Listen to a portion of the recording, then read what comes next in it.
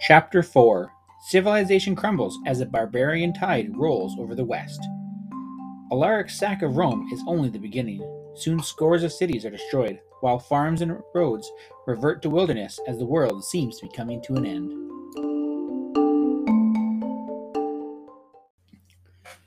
Theodosius the Great was dead. The wealth, grandeur, and plenty that 6 or 7 centuries of civilization had created in the eternal empire now lay within tantalizing reach of the barbarians.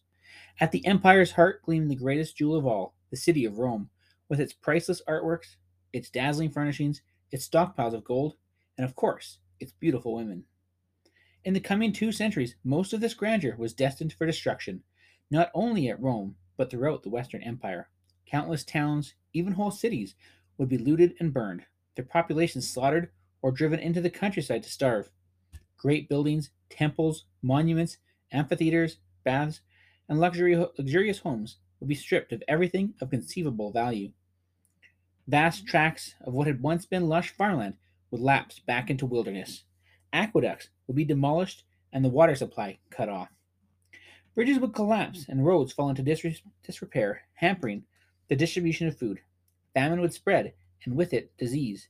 Schools would close, libraries disappear, illiteracy would become the rule, making both the recording of current events and communication at a distance extremely difficult. Finally, the great city of Rome itself would be 3 times sacked and 5 times taken by assault. Eventually, it would become a sort of ghost town, its population reduced from the 1 million of Theodosius' time to about 30,000 inhabitants, sharing with foxes, wild dogs, rats, and wolves what was left of magnificent buildings. For hundreds of years, wrote the 20th century statesman and historian Winston Churchill, there had been order and law, respect for property, and a widening culture. All had vanished. The buildings, such as they were of wood, not stone. Barbarism ruled in its rags, without even the stern military principles that had animated and preserved the Germanic tribes.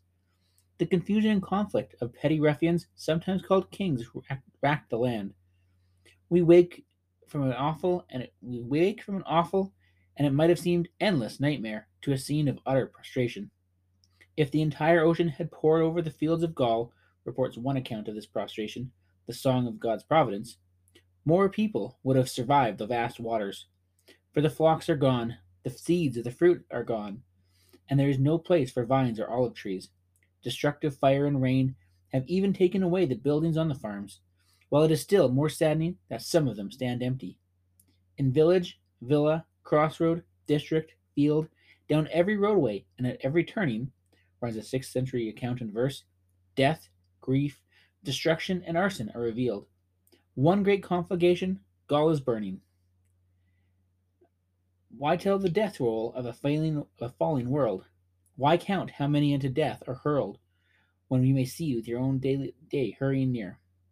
Brigands fell upon travelers and merchants on the edge of the woods and at the fords across rivers, writes French historian Prosper Bisonade. Armed bands prowled about the country. Journeys became perilous expeditions, undertaken only with caravans and armed escorts. The ports declined. The seas were so infested with pirates that maritime trade became as uncertain as land commerce.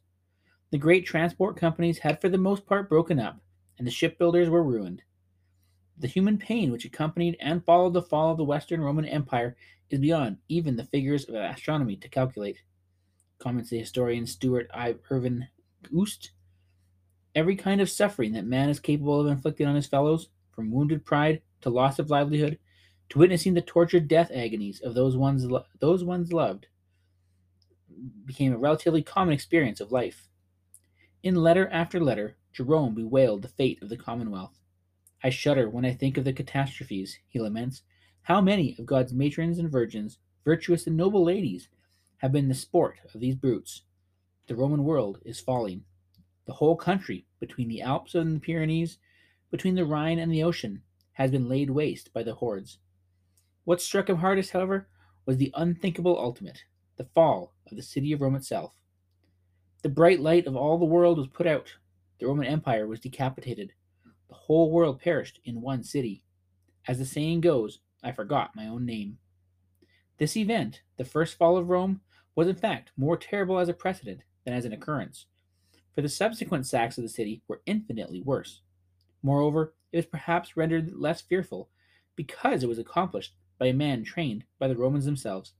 He was known as Alaric, though this was probably not his actual name, but a title derived from the Germanic Alaricus, meaning everyone's ruler. As he looked toward the city in that fateful year 410 AD, Alaric knew that between his barbarian horde and that coveted goal stood only two obstacles. One was inconsequential: the Emperor Honorius, just 16 years old, an easy target for a quick kill. But the other was formidable indeed: the senior general of the Roman army, Stilicho, Vandal on his father's side and Roman on his mother's. Honorius, installed as Augustus of the West in 395, found following his father's death, was fated just like the other hapless juvenile empires, to be a mere puppet whose strings were pulled by bureaucrats and ambitious military strongmen at Rome, Milan, and Ravenna. To the barbarians he seemed little more than annoyance. But Flavius Stilicho was another matter. A resolute believer in the Roman Empire and Roman virtue, Stilicho would fight brilliantly and valiantly to save the boy whose guardian he had been appointed by Theodosius. He had risen quickly and fiercely in the Roman army, defeating Radagaisus, king of the Goths, on a battlefield in Italy in 405. But the cost of that victory was great. To defend Italy, Stilicho had to strip Gaul of Roman troops, which opened the way in the following year for a ravening barbarian horde to pour through Rome's most prosperous western provinces, leaving smoldering ruin in its wake. Britain, likewise undefended, had fallen prey to the ferocious Saxons, and an avalanche of frantic British refugees had streamed across the Channel to Armorica. So many were they that Armorica became known as Brittany, and for centuries to come would speak a British tongue. Alaric, a man destined to live in history for seizing and despoiling the greatest city in the ancient world, unconquered for precisely 800 years, was curiously enough a friend and devoted admirer of Stilicho. He had even followed Stilicho's career path, volunteering for the officer cadre of the Roman army. Born about 370 into the noble family of Visigoths, Western Goths, Alaric was probably Arian in religion, and began his military career as a member of the Gothic federates, tribesmen whom the Roman Empire tried to keep peaceful with grants of territory and payments of tribute money. Hot-tempered but quick and capable, he became a tribal chieftain at 24, then underwent training at a Constantinople military academy set up by Theodosius to teach promising Goth leaders how to be Romans. However, where Stilicho subscribed unreservedly to the Roman ideal, Alaric came to quite different conclusions. He observed that, whatever its pomp and grandeur, the empire had become flabby and vulnerable, its leaders largely focused on fulfilling their personal ambitions. Nevertheless, Alaric at first aspired to advancement in the service of Rome. Tireless and ambitious, he served as a commander under Theodosius at the Battle of the River Frigidus, where his immediate superior was the redoubtable Stilicho himself. Theodosius's battle plans there required the sacrifice of some of his best Gothic troops, a sacrifice he did not adequately acknowledge. Alaric did not forget this omission. But a worse disillusionment was still to come for this Visigoth officer. The River Frigidus was Theodosius's last battle. Now the boy Honorius took over the west, and his older brother Arcadius, 18, reigned in the east. Scholarly opinion of them is hardly flattering. Historian Henry Daniel Rops not atypically describes Honorius as a little booby of only 11, and Arcadius as a puny adolescent of halting speech and dull wits. In conferring office and honors, the young emperors and their bureaucratic managers casually bypassed Alaric, an oversight upon which history would now turn. His notorious temper of flame, Alaric resolved to move things forward on his own. If the Romans would not recognize him, others would. He would rebel. Many of the federates were more than ready to join him. They too had grievances. The empire was becoming increasingly delinquent, for example, in its promised subsidy payments. Alaric drew these men together. History does not record his challenge to them, but it can be easily imagined. The empire was no longer what it had once been, but much of its wealth and luxuries, some of the greatest riches of humanity, remained theirs for the taking. The Romans were soft and decadent, but they, the German peoples, the so-called barbarians, were strong. They could fight, and by fighting they could win. What was their alternative? To die miserably in Rome in Rome imposed destitution? His hearers would have cheered and loudly renounced all remaining allegiance to the emperor. Now they had a king of their own, a king named Alaric. It was 395. Rome had 15 years left to remain unconquered. The first assault of Alaric's men was on the eastern capital, Constantinople, where the city's newly built walls proved too much for them. But then, why bother with Constantinople? Why not head west? Why not loot, burn, and lay waste the whole countryside? Then move on to Rome. Only the boy Honorius, the booby, and of course Stilicho stood in their way, so they regrouped and moved through Greece, spreading devastation as they went. When they encountered Stilicho's legions from Italy, which stopped them cold, they fled north along the Adriatic into Illyricum, along the breeding ground of Rome's best soldiers. The Illyrians, too, now denounced the empire and declared for King Alaric of the Visigoths. But Stilicho was following Alaric, cornered him in Illyricum, and was about to wipe out his army when an order to desist arrived from Arcadius, the teenager of dull wits, in Constantinople. Stilicho had intruded upon eastern territory, Arcadius declared, and must immediately withdraw. The veteran general reluctantly obeyed, and Alaric escaped.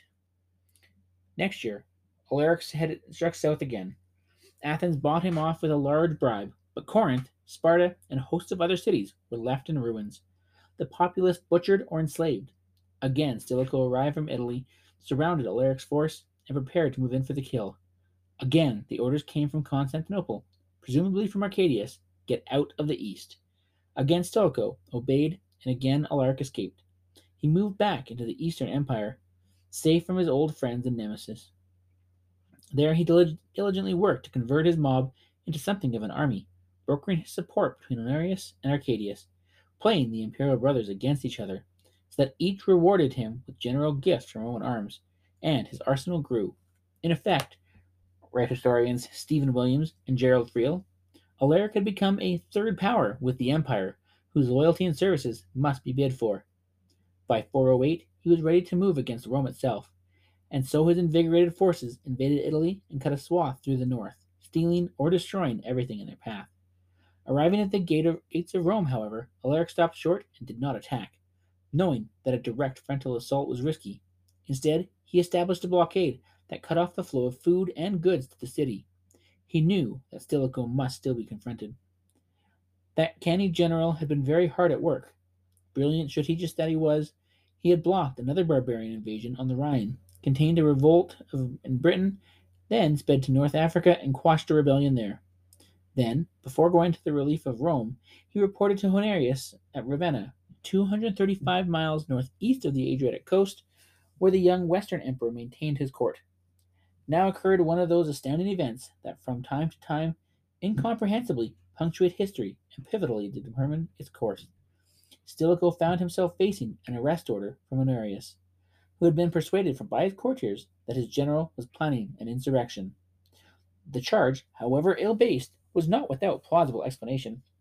Though Stilicho's loyalty to Theodosius's family had been unfailing, notes historian J. M. Flynn, he nevertheless had shunned imperial titles, preferring to remain close to his power base, his troops. This independence made him an object of suspicion, seemingly untrustworthy. The general now took refuge in a church, claiming sanctuary, which the imperial troops respected. But when an imperial emissary assured Stilicho his life would be spared, he left the church and surrendered, whereupon this official had beheaded him with an axe. At Rome, his adversary Alaric could now inform his wildly cheering army that they need not defeat Stilicho. Rome had done it for them. To call Alaric's troops an army is misleading, however. The historian Oost describes his Germanic hordes as ill-disciplined barbarian bands, which with wives and children, bag and baggage, were whole tribes on the move, rather than armies. Such an assemblage now squatted patiently outside Rome.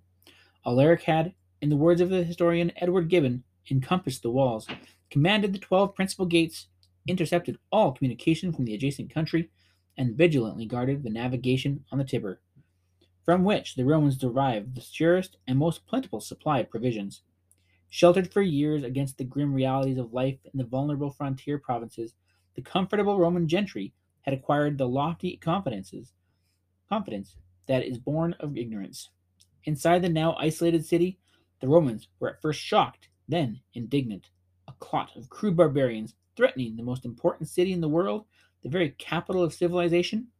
Surely there was some mistake. The stinking rabble milling outside would soon wander off and return to their filthy huts or caves or wherever it may be they had come from. But as the days wore on, the citizens became increasingly alarmed and hungry. The stinking rabble did not wander off. How could this be happening? And then a seeming answer to that obvious question swept through the city's rumor mills. Obviously, thought conspiratorial minded Romans, this must be the evil work of Serena, widow of Stilicho and niece of the Emperor Theodosius. Had not her late husband, or barbarian himself, made various alliances with this same Alaric over the years?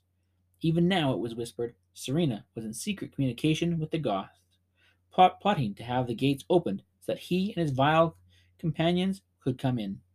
It all seemed perfectly obvious. No unwashed barbarian could have established such a blockade by himself. Therefore, he must have had inside help.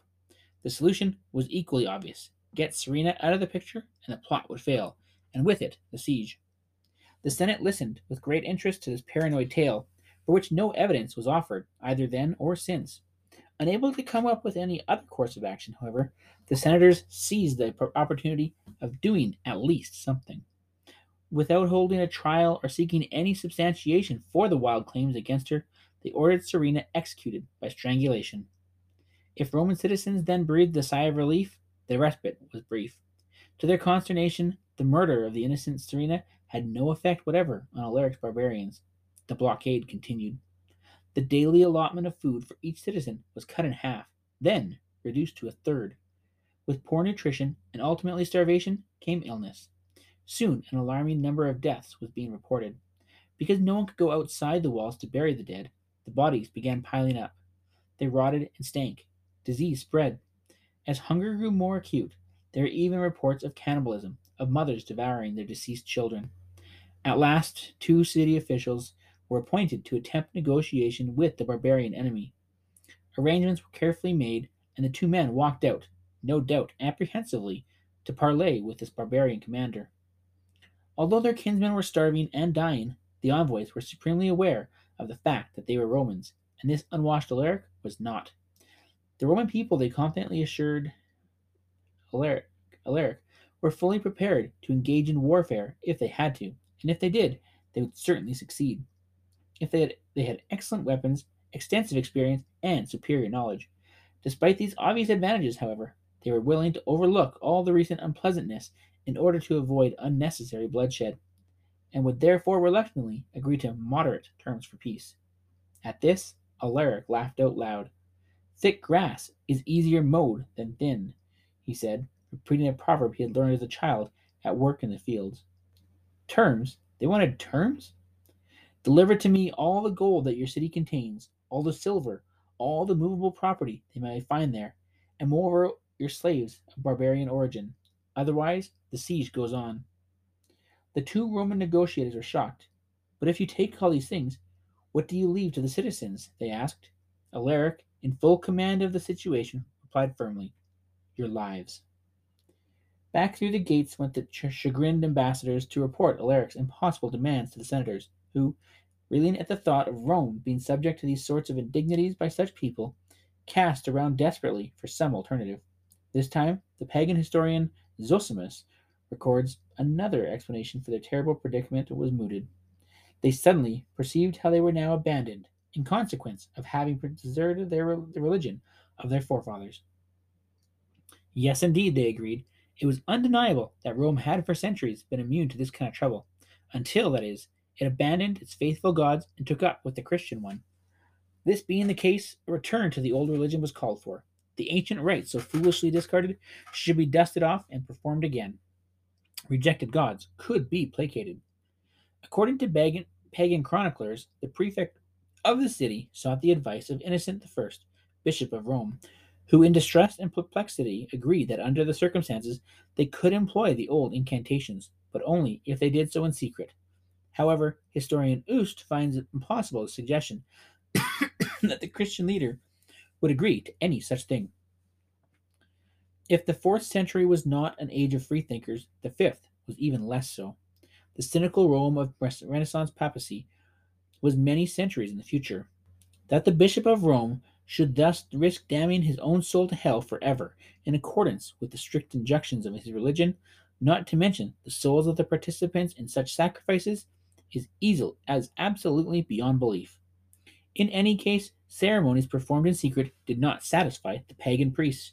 They declared that the result they sought, fire and lightning boiling down from the heavens and consuming the barbarians outside the gates, could be achieved only if the rites were performed in full view of the senators and the populace, with due ceremony and spectacle. But then they discovered they could not round enough Romans who were willing to turn away from Christian worship. The proposed reversion to public paganism had to be abandoned, and a new delegation limped dispiritedly out through the gates to reach some agreement, almost any agreement, with Alaric. This time, the Roman envoys were humbler, and protracted negotiation persuaded Alaric to moderate his demand a little. He would free the city, he said, if it delivered to him 5,000 pounds of gold, 30,000 pounds of silver, 4,000 silken tunics, 3,000 hides dyed with scarlet, and 3,000 pounds of pepper. It was a strange catalogue of the things which are object of desire to a nation emerging from barbarism, observes an amused Gibbon. The pepper suggests the conjecture that the Gothic appetite had already lost some of its original keenness in the fervent southern lands, and the numbers of the special articles of luxury prompt the guess, it is nothing more, that the nobles and officers of this great nation army may have been about 3,000, the extra 1,000 silken garments perhaps representing the wives and daughters who accompanied some of his great chiefs. The Romans quickly began gathering the required tribute, collecting property from the citizenry and a portion of the recorded wealth of each senator.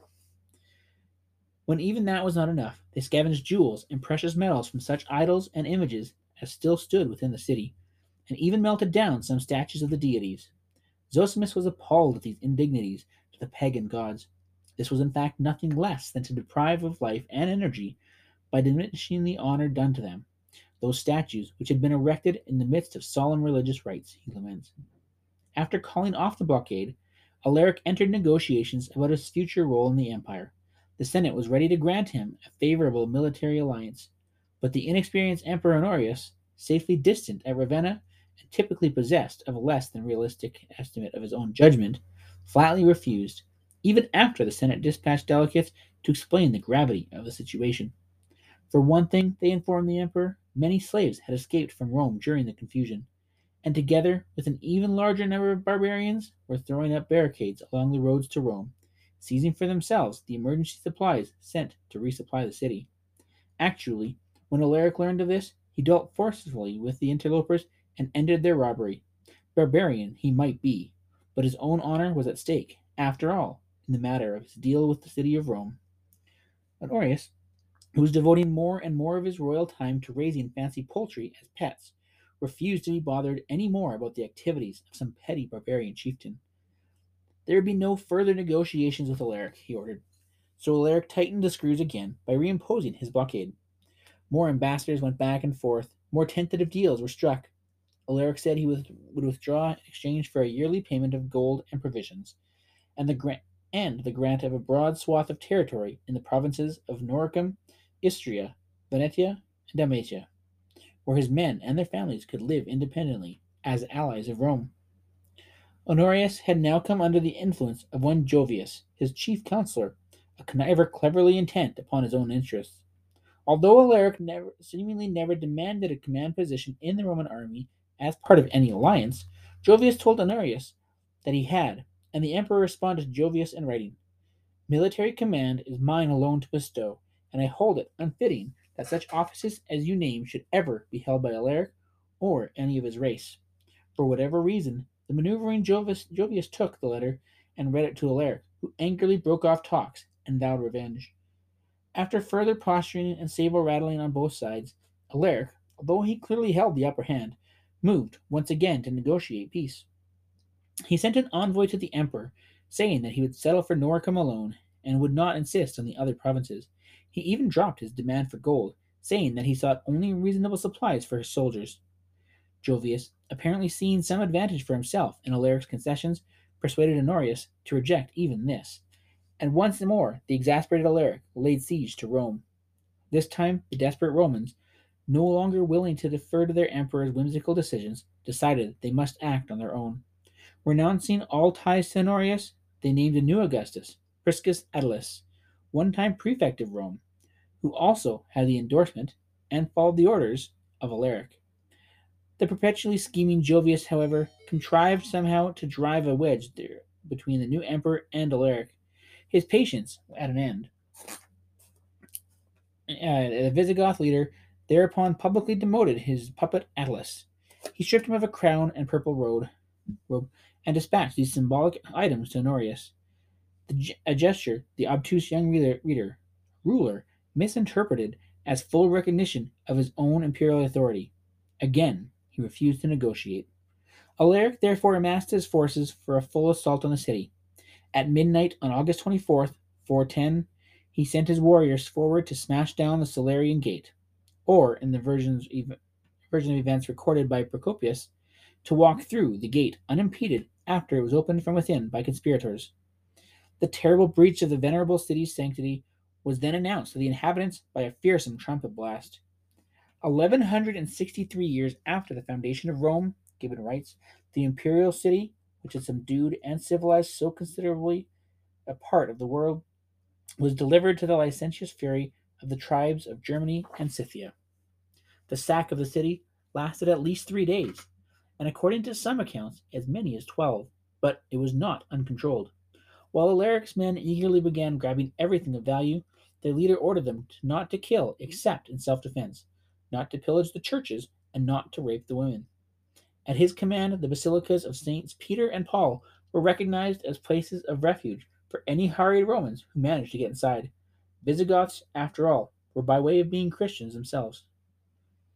The 5th century Christian historian Paulus Orosius tells the story of an elderly woman whose doorway was forced open by a Gothic captain, and the delight that spread across the barbarian's face when he spied the gleaming silver and golden vessels arrayed inside, all cleaned up and ready for the taking. The woman, however, was an altar server, and she lectured him sternly. These are consecrated vessels belonging to St. Peter. If you presume to touch them, the sacrilegious deed will remain on your conscience. When Alaric was informed of the treasure trove, he ordered the sacred objects to be returned to the church. Orosius describes what happened next. A numerous detachment of Goths, marching in order of battle through the principal streets, protected with glittering arms the long train of their devout companions, who bore aloft on their heads the sacred vessels of gold and silver, and the martial shouts of the barbarians were mingled with the sounds of religious psalmody. From all the adjacent houses, a crowd of Christians hastened to join this edifying procession. War being what it is, however, some women reportedly were raped despite Alaric's orders, and some such victims killed themselves in shame. Residents who fought back were killed forthwith, and others were slaughtered, even though they did not resist. One senator was slain, but apparently just one. Some of the killing, according to current accounts, was done by slaves, gratefully seizing their chance to turn against hated masters. One way and another, bodies of men, women, and children lay unburied in the streets. The triumphant Goths also burned a palace and a number of other buildings, especially in the area around the Salarian Gate where they had entered.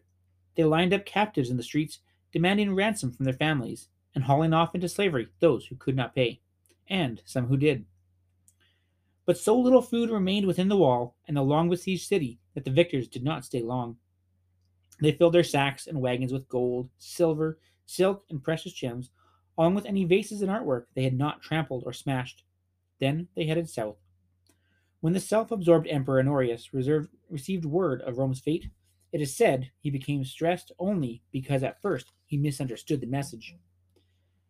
As probably fictitious story goes, Honorius at first thought the couriers were trying to tell him that some evil had befallen one of his prize roosters, a bird he had called Roma, and was relieved to hear that the news concerned only a catastrophe to the city of that name.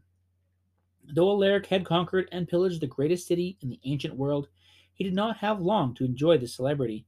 His apparent plan was to move his forces south to take Sicily, and then to carry the campaign into North Africa with its rich stores of grain. His ultimate goal was never in doubt, observes historian H. V. Livermore. He wanted to rule the empire, but God, fate, happenstance, or plain bad luck, had another plan for Alaric. Soon after his final victory at Rome, he was stricken by fever and died after a brief illness. The 6th century Gothic historian Jordanus recounts the probable fanciful story of his burial. Roman slaves were put to work diverting the course of the little river Vicentinus, says Jordanus, and building a royal sepulchre upon the exposed riverbed. Carefully arranged inside, with Alaric's body, were many of the treasures looted from Rome. Then the river was restored to its former course, and the secret location of the king's tomb concealed forever by drowning every slave who worked on it.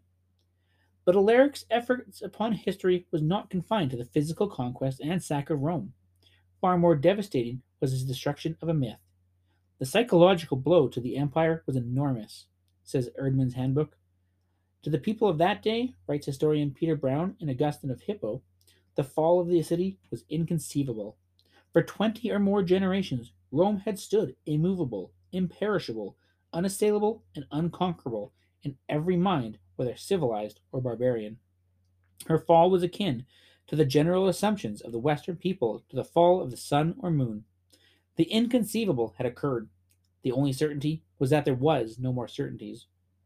In the ensuing years, all across the Western Empire, catastrophe followed catastrophe in the form of barbarian victories. The towns and cities were hit first because they promised the most loot and slaves. The 5th century account of the priest and scholar Salvian describes the appalling fate of beautiful Trier, where Athanasius had first been exiled, and which Salvian calls the greatest city of Gaul, 3 times destroyed by successive captures. He writes, "Those who escaped death and the capture did not survive the ruin that followed. Some died lingering deaths from deep wounds. Others were burned by the enemy's fires and suffered tortures after the flames were extinguished.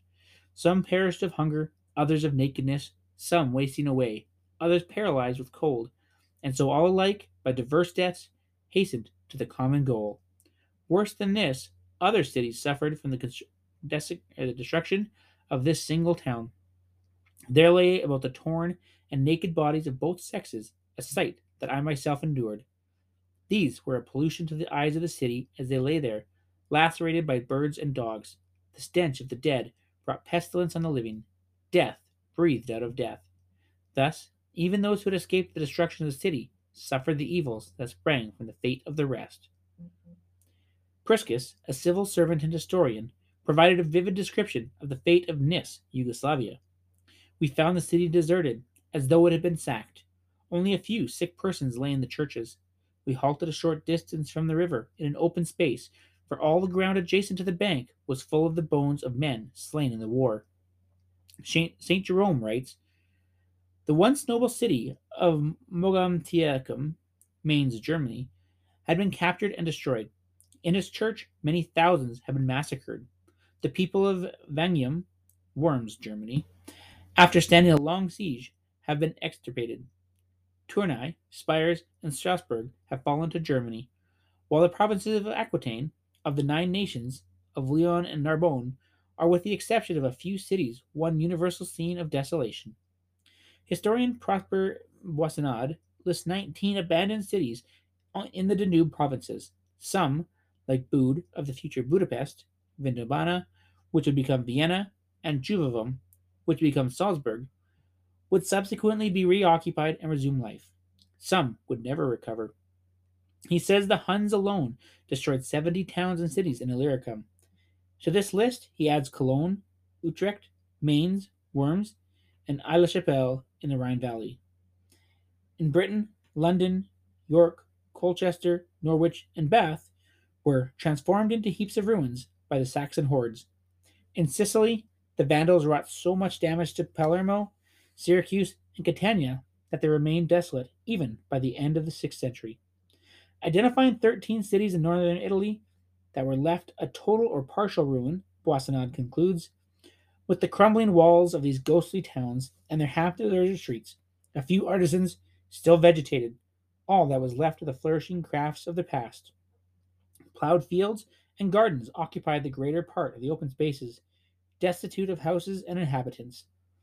The West fell back again into the elementary economic life of primitive peoples. Viewing the devastation in Britain, The monk Gildas observes that while the great buildings and massive fortifications of the Roman Empire were still standing, there was no living creature inside them except the wild beasts and the birds that have made their lairs there.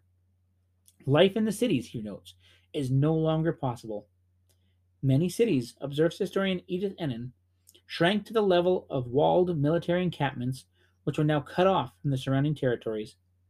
Population plunged in both country and city. Boissonade estimates that the Gallic lands, which probably numbered 30 million in the 2nd century, were now down to about a third of that. In the year 536 alone, famine claimed 50,000 peasants in Italy, and plague wiped out one third to one half of the population of Wales and Ireland. In Auvergne, in the year 571, 300 persons died of a plague in one church on one Sunday. At Rome, one pope recorded he had seen 80 people lying on the street in throes of death. Some took refuge in drink, and, writes Salvin, died in drunken debauchery. In the city of Mainz, all the people reveled together. Men too feeble to live proved mighty to their cups. Too weak to walk, they were strong in drinking, stumbling along like nimble dancers. Throughout most of Western Europe and in North Africa, food production shriveled.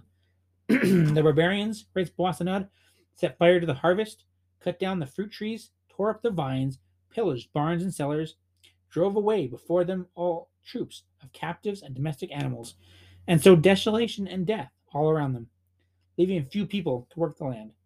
Thus, dikes and drainage systems were not maintained, productive land returned to swamp, and once rich districts became wilderness. The devastation, being indiscriminate, did entirely miss some few districts.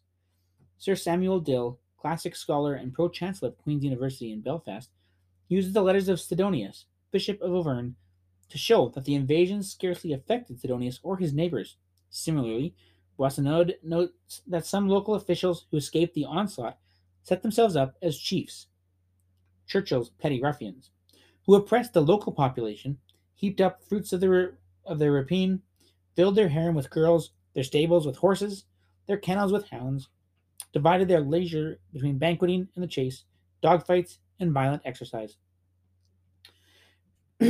As the Western Empire crumbled, the death throes of its expiring court became increasingly bizarre. Central roles, for example, could be played by two women of royal birth, one who fell deeply in love with a Visigoth chieftain, and one who offered herself as one of many brides to the dreaded Attila the Hun. Among the captives carried off by Alaric's men after the sacking of Rome was a 22-year-old woman of imperial parentage. It is unlikely she was treated as an ordinary prisoner, of course, but few could have predicted the extraordinary fate that awaited her. From status of royal captive, she would rise to rule the expiring Western Empire, and do it better than any of the men who succeeded one another in and out of power during her time. Galla Placidia, the only daughter of the Emperor Theodosius to survive infancy, and the half-sister of Rooster Raiser Honorius, was born in 388, raised in privilege, and instructed in Christianity. Her mother, the Empress Galla, died when Placidia was a child. Her father soon followed. At the age of 7, the orphan was sent off to Rome to be raised by Serena, the same Serena, Stilicho's wife, who was to be murdered by the Senate, with Placidia assenting for reasons that remain unclear. In its vain attempt to forestall Alaric's advance on the city, among those attracted to Placidia, as she was carried away from Rome, was Alaric's brother-in-law, Athelf, who would assume command of the Goths after Alaric's death. A man as decisive and ambitious as his brother-in-law, he decided to marry her. Placidia and Athelf were wed in a splendid ceremony in Gaul in 414. Athelf, hoping to reach an alliance with Rome, may have arranged the marriage largely for political reasons. Nevertheless, Placidia reportedly gave every appearance of true love for her Visigoth chief, and he appears to have returned her affection, despite the circumstances of their meeting and the disparities in their background. Theirs was indeed a storybook romance, though a brief one. The pampered Roman princess seems to have enjoyed her new life among the wandering Goths, and to have made good-natured attempts to Romanize Athelf, perhaps even to win him over to from Arianism to Orthodox Christianity. There seems little doubt, writes Ust, that it was she who led the way, convinced of a union of Visigoth and Roman, of civilization and barbarism, as a key to the future welfare of both people, And so it would be, although long centuries were to elapse before the union of two cultures, which the royal pair had dimly envisioned, was to become a reality. Atholf and Placidia had a baby boy, naming him Theodosius in honor of Placidia's father, but the child died in infancy. Then, before the marriage was 2 years old, Atholf was mortally wounded by a disgruntled servant while inspecting horses in his stable. With her husband dead, Placidia's fairy tale life came to an abrupt end. She found herself once again an outsider and a captive, and her husband's successor enjoying letting her know it. This was Singeric, a bitter foe of Atholf, who forced Placidia to walk on foot in front of his horse with common prisoners. But Singeric's vindictiveness was not confined to Placidia, it extended to everyone around him. After a reign of 7 days, he was murdered by an irritated warrior named Walia, who proceeded to sell Placidia to her brother Honorius for 600,000 measures of grain. Thus, she wound up back in Rome. In 417, under pressure from Honorius, Placidia reluctantly married Constantius, a Roman general whom she considered both ugly and more uncouth than any Visigoth. She knew her own future depended on the assent of her new husband, however, and therefore persuaded Honorius to proclaim Constantius as Emperor of the West in 421. Placidia was clearly the force behind him, administering the empire through him. Co-Emperor Constantius III was doomed to a short reign in any event, dying of pleurisy after 7 months on the throne, but by then Placidia had borne him 2 children. Her son would in due course become Valentinian III. Her daughter Honoria would embroil herself in scandal, face charges of treason, and help provoke one of the most famous battles in history. Early on, Placidia got along well enough with her brother Honorius, perhaps too well. They were seen kissing each other on the lips, causing gossip about incest. But eventually they had a falling out, and Honorius accused Placidia of treason. Fearing for her life, in 423 she fled with her children and took refuge in Constantinople with the new emperor of the East. This was Theodosius II, son of the lamentable Arcadius, he of dull wits, who had died in 408 at the age of 31, an early demise caused by a kick from a horse in some accounts, and illness in others. Placidia, having survived the sack of Rome, captivity, marriage to a barbarian, ransom, accusation of treason, was now to experience a new adventure, shipwreck, or near shipwreck. En route to Constantinople, her vessel was enveloped in a raging storm, so fierce that all aboard feared for their lives. Placidia prayed for deliverance to St. John the Evangelist, the New Testament apostle, believed to have died as an old man on that very coast her ship would have skirted. Within a short time, the wind slacked and the sea calmed. Placidia vowed to erect a church in honor of St. John, and would later do so. The Church of St. John the Divine in Ravenna was one of a number of ecclesiastical and other public buildings she would construct during her forthcoming reign. She arrived in Constantinople as an exile from the West, and not a happy one. She chafed at her status, which ranked below that of her niece, Pulcheria, granddaughter of Theodosius I through Arcadius, and also below that of Eudocia, wife of Theodosius II.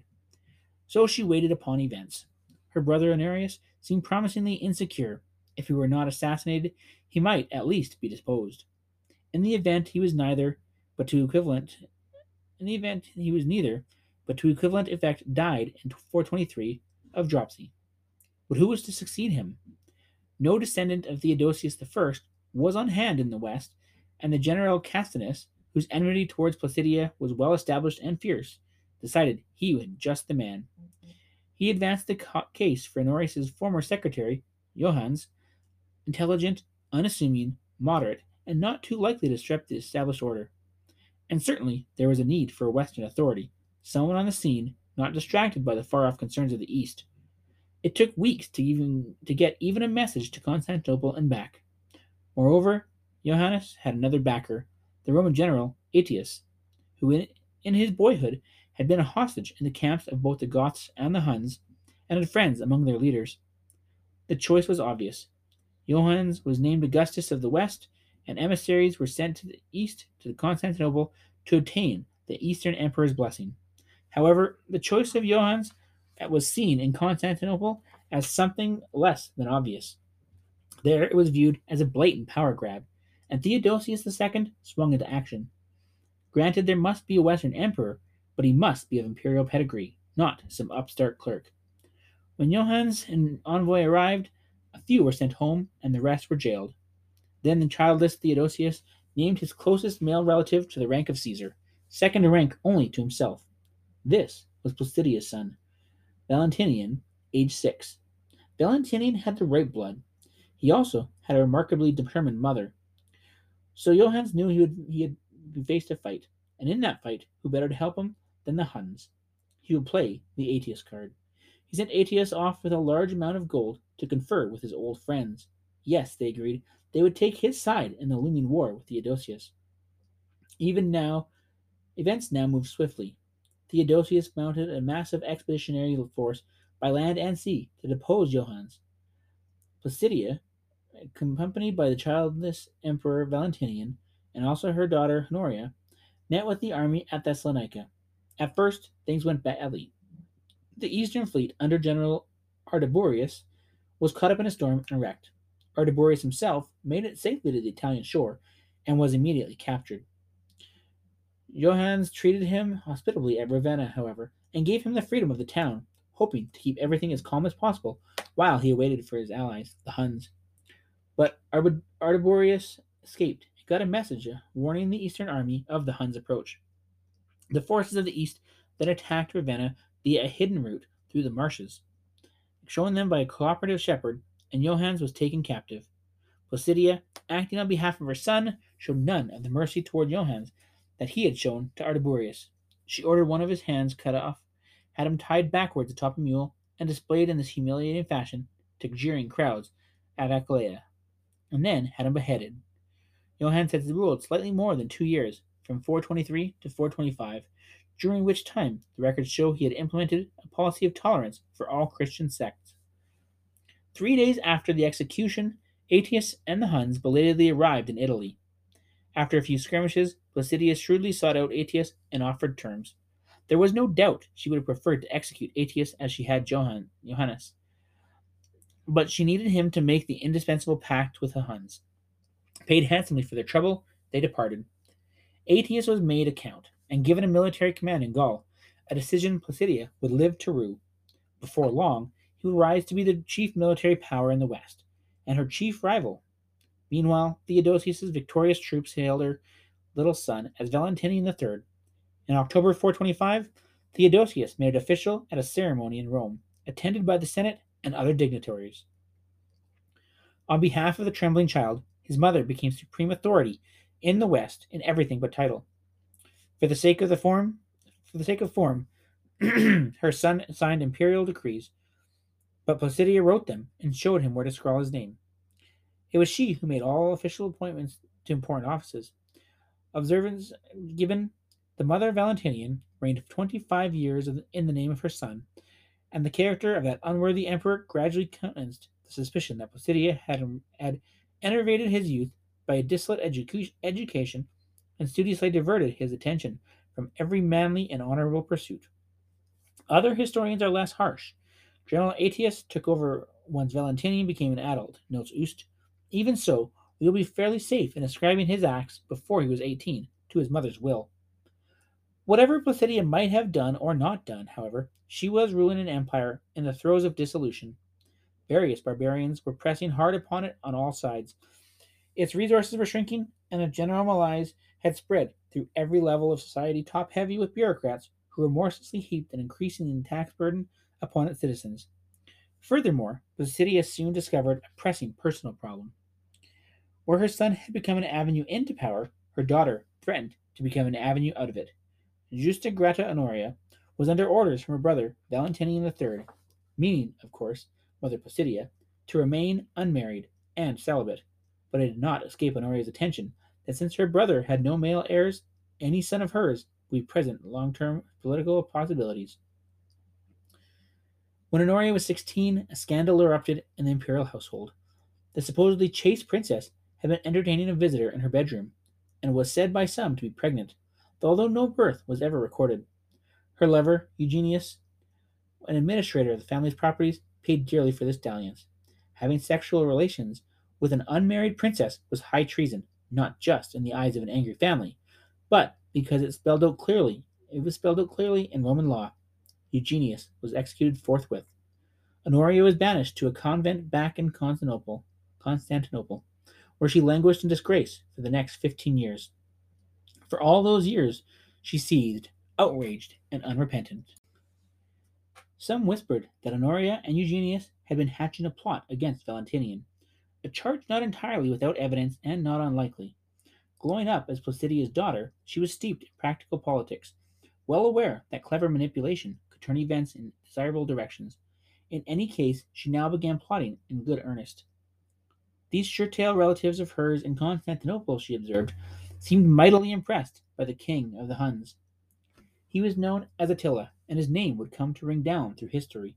But Honoria knew little about the man except that he was said to be a lusty beast with a well-populated harem. This Attila, Honoria surmised, might very well be interested in a Roman princess, interested enough even to come to her assistance. At the age of 31, she composed a letter to the Hun chieftain and dispatched it by her eunuch, Hyacinthus. Along with the letter, which besought Attila's help in righting the wrongs inflicted upon her, she sent her a ring and a sum of money.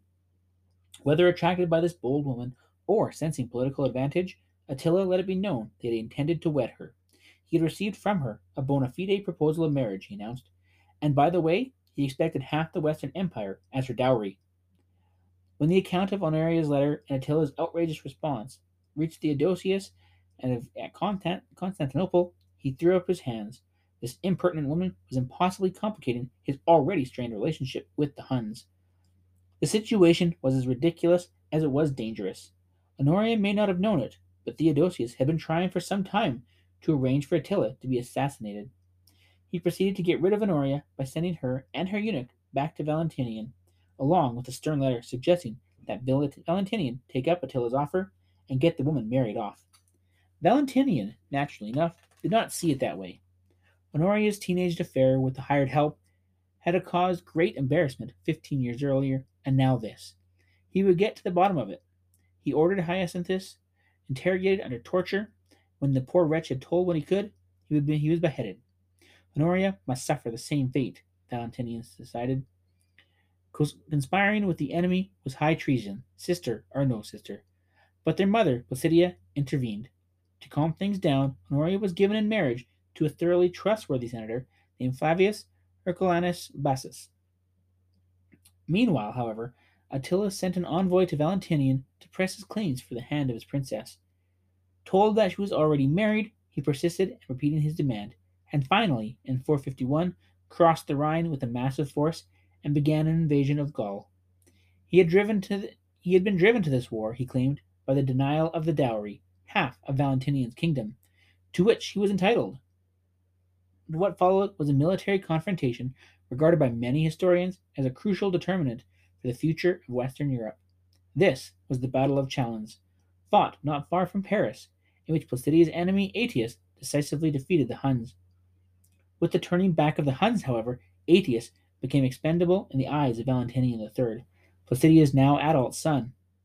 On September 21st, 454, the emperor provoked a quarrel with his general, accusing him of imperial ambitions. Then Valentinian drew his sword, and with the help of a servant, killed Aetius on the spot. Within months, Valentinian in his turn was killed by a usurper, and thus died in the last direct male descendant of the great Theodosius I. As for Placidia, she had died in her sleep in Rome some 4 years earlier, on November 27th, 450, at the age of 62. Aside from other influences, she left a distinctive physical mark on the empire, building or restoring such churches as the Basilica of St. Paul outside the walls of Rome, the Church of the Holy Cross in Jerusalem, and the Church of St. Stephen at Rimini. At Ravenna, she built the Church of the Holy Cross and, as promised in that long ago storm, the Church of St. John the Divine, and a mausoleum which remains a major example of late Roman architecture.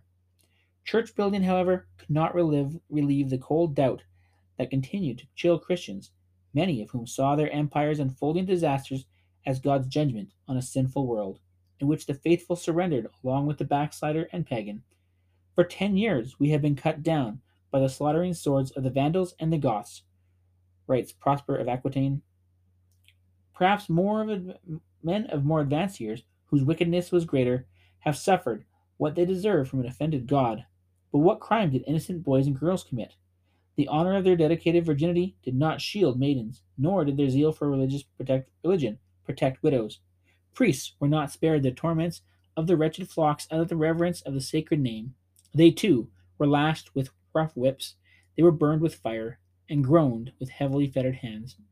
Beyond the toll and human suffering lay another cost, notably the setback to human technology. This showed very clearly in the field of transportation.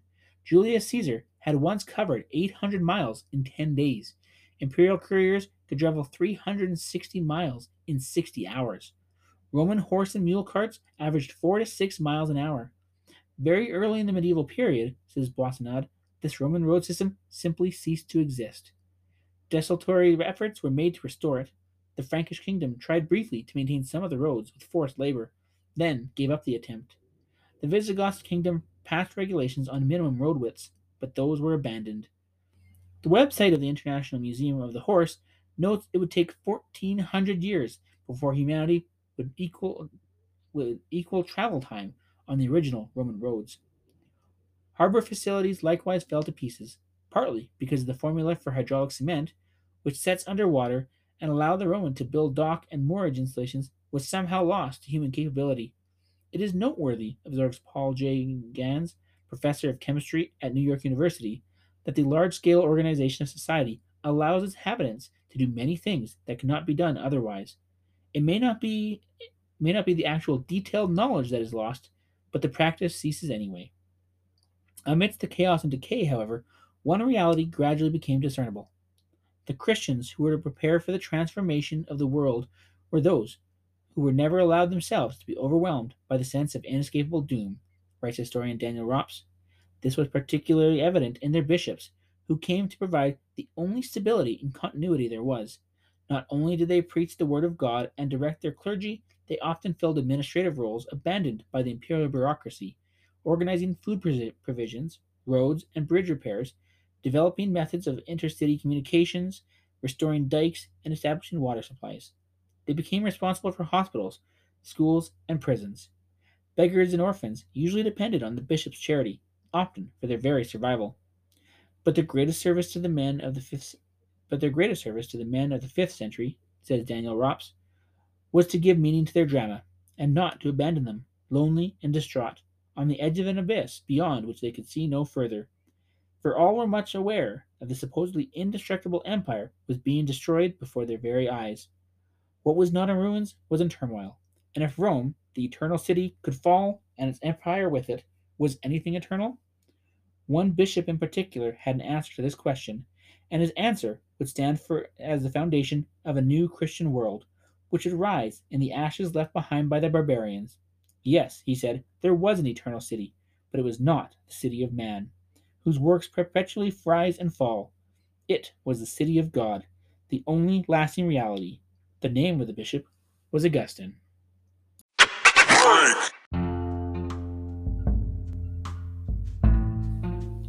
Swampland Sanctuary. Fleeing Hun fury, refugees wade into a trackless marsh and establish one of the great wonders of the world. As the Huns raged along the north coast of the Adriatic, butchering nearly everyone in prosperous Aquileia, burning its magnificent buildings and threatening towns like Concordia, Altino, and Padua, the remaining citizenry fled in terror to the marshy bay at the sea's northwest corner. They waded out among the soggy islands, the inlets, and lagoons, settling on what little dry land they could find and establishing themselves as impoverished fisherfolk. The year was 452, and the Huns saw no point in following them. What loot could so many thousand acres of swamps possibly offer them? Succeeding waves of invaders reasoned the same way. Besides, whenever the barbarians did encounter them, the swamp dwellers proved particularly pugnacious. As a result, the pauperized settlers of the Adriatic marshlands were left to themselves to drain the marshes, raising the ground level of some islands with earth dredged out of the lagoons between them. The new settlers set up a government run by 12 tribunes representing each of the 12 occupied islands. Though nominally part of the Eastern Empire, it was in fact independent, and in the 7th century would become a republic under an elected doge. In time, the place would acquire a name, Venice. It would become one of the commercial capitals of the world.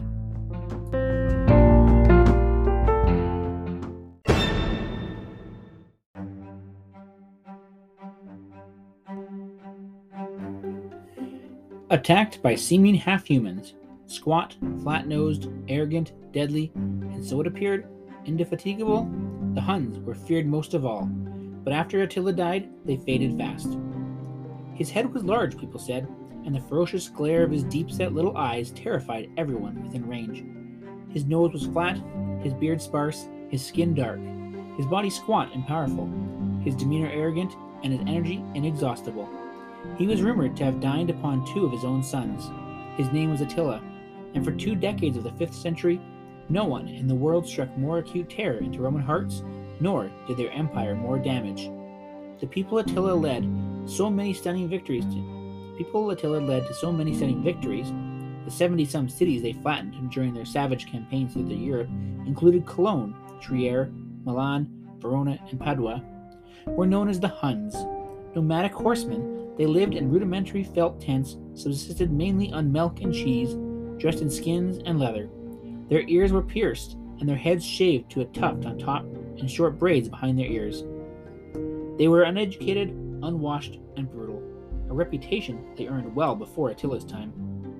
They originated in Central Asia, and for 1,200 years, some sources say, their eastward raids kept China on edge, and until the Emperor Qin Shi Huangdi built the Great Wall in the 3rd century BC specifically to block the Huns. In the 4th century AD, they moved westward from the Great Eurasian Steppe along the north coast of the Black Sea. The Goths, first among the Germanic tribes to experience their fury, thought the Huns must be descendants of witches and demons, a stunted, foul, and puny tribe, scarcely human, and having no language save one which bore but slight resemblance to human speech. From the Goths, by a 6th century Goth historian, Jordanus. They were consummate horsemen, charging on their rough little mounts without stirrup or spur, as they discharged deadly arrows from bows which arguably were the world's best. Emerging from the valley of the lower Volga River, they plundered their way southward through Armenia and Cappadocia into Syria. Farther north, Ostrogoths, Visigoths, Alans, Suevi, and Vandals fled westward before them as they crossed the Danube and slaughtered and burned their way through the Roman provinces and into northern Italy. In 434, when Attila became their leader, Rome ceded them the province of Pannonia outright. By then, a Hunnic confederacy stretched from the Baltic Sea to the Caspian, with Attila and his older brother Bleda ruling jointly until 445, when Bleda was killed, probably by Attila. They ravaged the Eastern Empire to the very gates of Constantinople and sent threatening embassies to the Emperor Theodosius II. The most complete description of Attila at home comes from a minor official of the Eastern Empire called Priscus of Panium, who in 449 accompanied a mission from Theodosius to Hun headquarters far north of the Danube. This was a vast tent village with one stone building, a public bath constructed by a captive Roman architect. There, the Romans waited in frustration while Attila alternately rebuffed, entertained, and berated them. The explanation later emerged. Unbeknownst to Maximinus, head of the mission, or to its other members, the chief eunuch in Constantinople had conspired with the delegation's interpreter to offer one of Attila's aides 50 pounds of gold to assassinate his chief. Only the interpreter could speak Hunnish. The aide informed Attila instead. Amazingly, the Hun allowed all the Romans to get home safely. Such diplomatic diversions aside, Attila's confederacy needed continual plunders to survive. He raided through Gaul right to Toulouse, and crossed the Rhine to attack Orleans in 451. There, the Roman general Aetius decisively defeated him at the Battle of Chalons, although he failed to destroy the Hun army. The next year, Attila headed into Italy, where the Eternal City itself lay vulnerable. But he did not reach Rome, for reasons never adequately explained. 200 miles northward, he was met by a Roman delegation. Ignoring the rest, Attila demanded the name of the white-bearded old man who, although lost in prayer, seemed to be in charge. "I am Leo, the Pope," said this man, moving forward. The unexpected upshot in their talk was that Attila meekly retired from Italy with only a modest tribute payment. This astonishing withdrawal provoked wild surmise. One persistent legend claimed that Attila saw behind Leo a white-robed figure brandishing a sword, perhaps Paul or Peter. The Pope would only say, "Let us give thanks to God, for he has delivered us from great danger." Or perhaps the Huns had simply reached the end of their strength and resources. Whatever the explanation, admiration for the intrepid Pope grew mightily. As for Attila, he led his Huns back to the homeland they had established in Hungary, though he vowed to return if the Empress Honoria's promised dowry remained unpaid. He also decided to marry again. He reputedly sired at least 60 children, with a beautiful young German girl named Ildiko as his latest bride. At the wedding feast, he ate heartily and drank heavily, as usual, and next morning was found dead with Ildiko weeping beside him, probably having choked on his own blood when an artery burst in his throat. However, on the off chance that Ildiko poisoned him, his warriors slew her on the spot. Attila's death in 453 marked the end of the glory of the Huns. His sons fought bitterly. By 470, his confederation disintegrated, and the storied Huns laid down their bows. They had produced no epics, observes historian A.E. Thompson, and left few archaeological traces. They were absorbed among other barbarians in Scythia, and the Roman Empire feared them no more. To this day, however, their name is preserved in that of Hungary, although most Hungarians are descendants of the Magyars, another fierce tribe from the Asian steppes. It moved into the area in the 9th century, but despite the brevity of their appearance and history, Attila and his Huns had set off a world-altering chain of events.